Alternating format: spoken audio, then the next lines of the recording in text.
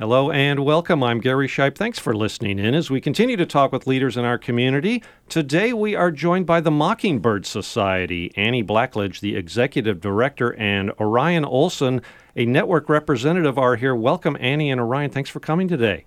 Thanks so much for having us. It's a pleasure to be here. I'm glad to have you here. I'll bet there aren't a lot of folks listening that know that name, Mockingbird Society. So we're here to fix that. Mockingbird Society, if I may, I'll give you a little bit. It's an advocacy agency, right? Organization dedicated to building more awareness and better a system of foster care here in the state, right? Correct. Lots of people mistake us for an Audubon agency. Okay. We have nothing to do with birds, but everything to do with working with young people with lived experience in foster care and or homelessness to advocate for change in the system.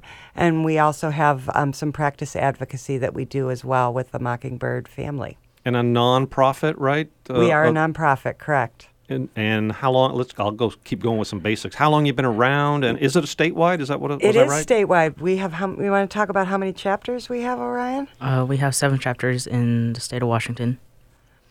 And we're in Olympia, Tacoma, Seattle. We are also in the Everett area, Spokane, and Yakima. And our Youth Advocates Ending Homelessness has another chapter in Seattle, so there are 2 chapters. Yeah, you got a couple of key parts, too, that you do, right? There's advocacy is a big part of this to sort of just change this system, right? I mean, I don't know if we want a little background on foster care in the state a little bit to help people, why are we at a place where there need to be changes, I guess, What are the problems and how do we get there? And what is the Mockingbird Society hoping to change? Is it slowly, a little bit at a time, or maybe just wholesale changes? Things got to change, completely. Okay, well, I'm going to go ahead and I'll start with this, Orion, and then please add some things in. So I actually grew up in foster care. I was adopted out of foster care here in the state, in Tacoma, and that adoption did not work out so well. When my adopted father died at the age of 12, I went back into foster care on the East Coast. I think it's safe to say that most folks are used to the idea of, orphanages, that was something we used to do, and that's how we handled children without parents and without support. And around 60 years ago, we really revamped that idea and moved into family-based foster care, which is the foster care system that we have right now. I will say, unfortunately, we've gotten away from really that family community-based foster care, and states across the nation are really struggling with a crisis right now of not having enough foster parents. Our state is not excluded. And unfortunately, our traditional system of foster care doesn't work for everyone. Orion, I'm wondering if you could talk a little bit about the conversation we had the other day about the current foster care system. So traditionally, there is one man, one woman, basically, a straight couple being foster care parents or adoptive parents versus allowing room for there to be LGBTQ foster care and adoptive parents, in addition to being more culturally diverse. So typically there's like a Caucasian couple at the head. Why do you think that's important, Orion? It's important because one size doesn't fit all. Yeah, and it sounds logical. There's got to be more ways to take care of such a variety of people than one cookie-cutter system. Is that part of what Mockingbird does, to advocate for change, that kind of change? I mean, you said actually the foster care system hasn't been around that long, relatively speaking, so they must have tried one way and said, this is how it works. And really, the truth is that we made foster care up with the best of intentions. But as Orion and I have talked, intention doesn't always equal impact. And we have a lot of young people in our foster care system who identify as LGBTQ, who don't have the proper supports and people engaged in the system to help them make their transitions to adulthood. And we also have high numbers of young people of color who are overrepresented in our foster care system as well. And it's important for them to have people who look like them and who come from their culture to help them and help their families. Well, that makes perfect sense that the diversity of the adoptive families ought to look like the diversity of the foster care kids. And what you said, we kind of made it up. That just struck me as that sounds so ludicrous, but that is what we've done, isn't it? Do counties run these, or is it state organized? It's different from state to state. In our state, we run it on a regional basis. So there are 6 regions across the state, which can be fairly large. And one of the other things that has transpired over the years is young people and children get placed wherever there's an open bed. So you could come into foster care in Yakima and end up being placed in Bellingham. Oh. And really removed from your community and everything that you know, because that's where the open bed is. But perversely, the next day, a young person could come into care in Bellingham and end up being placed in Yakima, because that's where the open bed is. And I know you and I have talked a bit, Orion, about mobility and that its impact on us. I was wondering if you would say just a little bit about why that's so challenging for young people experiencing foster care.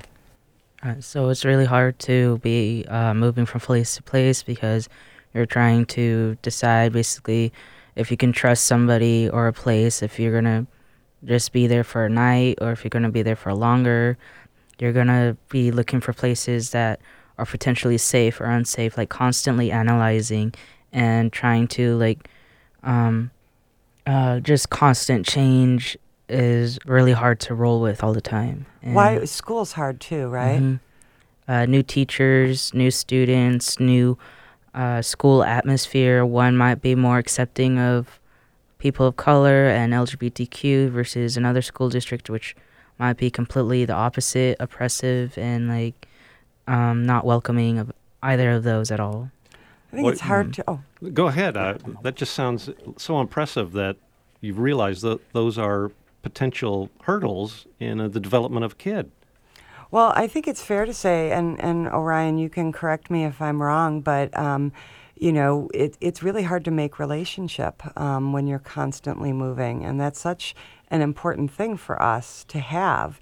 And schools have different requirements, right? Can you talk a little bit about your school experience? Yeah, so I actually went to 7 different schools throughout my high school career. I dropped out of my first senior year of high school, and most recently I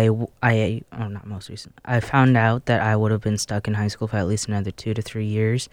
However, there was a previous bill that the Mockingbird Society had advocated for, which would allow for partial credit for all previous coursework, and I was able to graduate with this past year, 2018. Yay! And, I've heard from educators, too, that a kid who, and they see them. I mean, the elementary school teachers, doesn't matter, well, any age, but the stability of every day coming to the same school needs to help that kid just to get the academics and the education. But you're talking about the roundedness of a whole, family type of thing, right?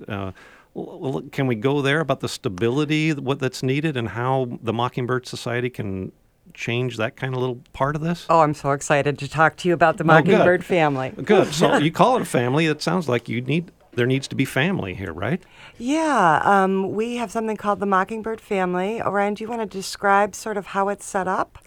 So it's set to model after extended family, and there is so we call them constellations, and at the center of this constellation is a hub home, which is an experienced foster care parent or household that has experience and is the home that everybody else, satellite homes that the satellite homes will reach out to the hub home if they need support with a kid, say someone needs respite care, and there's always open beds available at the 2 hub open home, beds. Got and there's also opportunity for these families to get together, and so the kids can get together and like play and just get familiar with each other, and as well as the other adults, and grow comfortable in a pretty relaxed setting. Yeah. So, Well, that sounds interesting. So but that sounds geographic then. Is that right? To be, what do you call them, hubs and satellite homes, they have to be somewhat close by to lend support. It's a real Yes. support network, but so how does that work then? Well, it depends on where you live. So okay, we so have hard we have, to get going, I'm going to guess, to get this put down, a footprint of this put down in the first place. Yes, but not for the reasons you might think. Oh, so okay. we talk to folks like we have a constellation in Smoky Point. And some of these families can be 20 miles apart, but they say, hey, for us, driving to get a quart of milk takes us, 15 miles down the road. So they're able to use technology and things in more rural communities. And then, we've got more geographic proximity, obviously, in more urban areas. And I'm wondering, do you want to talk a little bit about respite is? What respite is? You had brought that up in your comments, and folks might not know that term. No, respite. What's that? What are we talking about? respite is when a youth is experiencing a crisis, and they need a place that's like safe for them to like calm, not necessarily to like have a break, and from what the environment that they are in there that they might have been triggered in. So. Yeah, I think that's one reason. It might also be that a foster parent needs a break. They've got a vacation planned with, just the parents, and Anniversary. they need somewhere for their young people to be. It could also be, if things maybe aren't working out in one of the satellite homes, that they can go and take a break at the foster parents, the hub home parents, their house. So a place to fall back on, a built-in safety net. Yes. So having respite places that I can spend time here, or I can give up some of my responsibilities for a while to someone else. Yes. Oh, awesome. And we hear from foster parents in the traditional system that is one of the things that is really lacking for them. I'll tell you just a quick little story of a family that we are working with down in Tacoma who had 6 adolescent boys in their home. They had not been on vacation in almost 10 years. Oh. But they felt so comfortable with this community within a community that had been built. What the mom had told me is in the past, the department was willing to get them respite, but that would have meant their kids being split up and being sent to people that they didn't know, maybe even sometimes on the other side of the mountains. Yeah, again, that stability thing is needed. Correct. And the amazing thing is that the hub home providers did not have 6 bedrooms for these young men. So the foster dad took it upon himself to go and stay in the foster home with the boys so that they could be in their own beds. And, he just took over the foster family's routine for them. And they got to go on vacation for the first time in a very long time. Wow, that's really cool. We are talking this morning with Annie Blackledge, the Executive Director of the Mockingbird Society, and Orion Olson, a network representative. The Mockingbird Society, let's tell folks now, online. They can find out more about them, right?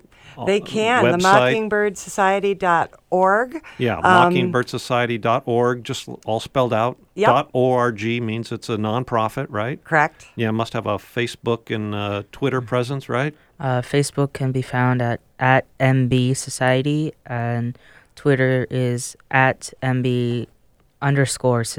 Great. As you were talking about the families and the hubs, and that some of them, foster parents, like they need this break and the support. So as using this family model and the hub and the satellites, do those parents last longer as foster parents? I mean, some foster parents, they do it for a while, and they say, I can't do it anymore. Yeah, it's a hard vocation. Well, it's a real deep calling for a human being to muster that up and be dedicated for so long. Can they do it for so long? Well, do you want to talk about our evaluation? Well, in the Mockingbird family model, we have a retention rate of 94% versus Washington State's 63% of foster parents. Yeah, so Yeah. we've been proven to retain foster parents. Oh, that's awesome. You keep data like that. We had a evaluation done by the Washington State Institute for Public Policy, and they discovered that we had a very high retention rate, which is almost unheard of in this field. Well, so this model you've got, is it elsewhere? Is it unique? Or you kind of built on somebody else's? Or Yeah, well, really, it is based, like Orion had said, on that extended family concept. So when a young person goes to the hub for their respite, that's like going to Grandma and Grandpa's house. Nice. They know where the Cheerios are. They know Right. where the PlayStation is. It's a comfortable... Familiar, comfortable feeling to this. Yeah. Yeah, and we have 22 constellations across the state. We're mainly on the west side of the We have state 18. right now. Yeah. 18. 18, but then Catholic Community Services has a couple as well. Oh, you're still growing. Got it. So Yeah. We are. So to encourage this and the growth, do you need to change like you said, it's in regions the way foster care is done. You're an advocacy group, so how do you do that? How do you get those changes through bureaucracies? I mean, sometimes that must seem like pushing a boulder up a hill. Oh, my goodness. Well, let me start by saying that, somebody once told me it's always better to be the guy from out of town. You're never a prophet in your own land. Right. This model has actually been undertaken by the United Kingdom. In the 4 years that they've been in operation, they have almost 50 constellations up and running. We've been doing this work in Washington State since 2004. And as I said, we only have 22 up and running. It does cost money. We value those hub homes as providers. And we do pay them a stipend every month to provide that support to that constellation of families. We believe at the back end there is a return on investment when you don't have to keep recruiting new foster parents, when you have folks who are familiar with working with young people and they can get the respite. Those foster hubs help with transportation and all kinds of good stuff. But I will say we're not done developing our model. As we were talking about mobility earlier, one of the most important things to me, because I know it impacted me in foster care as well, was all the moving. And we believe that children and young people should be kept in their home communities. 60% of us go back home. And when we go back home, most of the time we go back at a deficit. Oh. They say that, young people lose 3 to 6 months of academic achievement every time they move. Yeah, so that I don't know, goal to try and keep a kid in the same school is counterproductive when his foster home might be 45 miles away and they bus a kid back and forth or so, hoping that we're doing the right thing. But, man, that's tough. So tell me about Kent. Is Kent doing something a little better than that? Or you've got something going on there, right? We do. We have an incredible community group that's come together. We have business leaders. We have Representative Tina Orwell. We have the school district. We have other service provider partners who have made a commitment to keeping their kids in Kent. 80% of young people in the last 15 years and children who've come into care in Kent have been placed outside of Kent. Man, that shakes your head. It really does. And seeing as most of us go home, the main goal of foster care is really to reunify families. And that's really hard to do when maybe mom or dad are in, one area and the child's been placed 70 miles away. Yeah. How do you do visitation? How do we do siblings visitation? It's just very difficult. And Ryan, you can tell me if I'm wrong or not here, but at least in my experience, even when we have a tough home life, most kids figure out sort of protective factors in their community. There's a teacher or a guidance counselor or a church, things that we're connected to. Oh, definitely, yeah. And we lose all that, right, when we go into care most of the time. So this is about this community making a commitment to keeping their children in their home communities. So We're did the currently Mockingbird Society say, we're going to try this with all of these different agencies in one city, and Kent said, yeah, we'll try that here, yes. or were they already doing that? Oh, No, they came so to us. This is the work you guys are doing, really saying, feet on the ground, look, here, this will help, and you go from door to door and knock from office to office, is that? Correct. Oh, wow. Correct. And we'll be doing something a little revolutionary. I really do believe this. I have to tell you that this is the future of foster care everywhere. The UK is having the same problems we're having. Every state is having the same problems. And if we want better outcomes for children and young people, we have to keep them in their home communities. And again, we are talking this morning with the Mockingbird Society, online, mockingbirdssociety.org. All spelled out. And another big aspect of what you guys do, and we're talking about making changes and talking people into doing things differently, is you actually go down to Olympia, right? And you take youths. I mean, their voice has to be heard. People from with a foster background have to be heard. And how does Olympia? I mean, you guys do this once a year at least, right? Well, this is Orion's area of expertise. Orion, you go down there and knock on some legislator's door and say, hey, I got something to tell you? Not quite like that. Okay. Well, I'd like to hear about it. So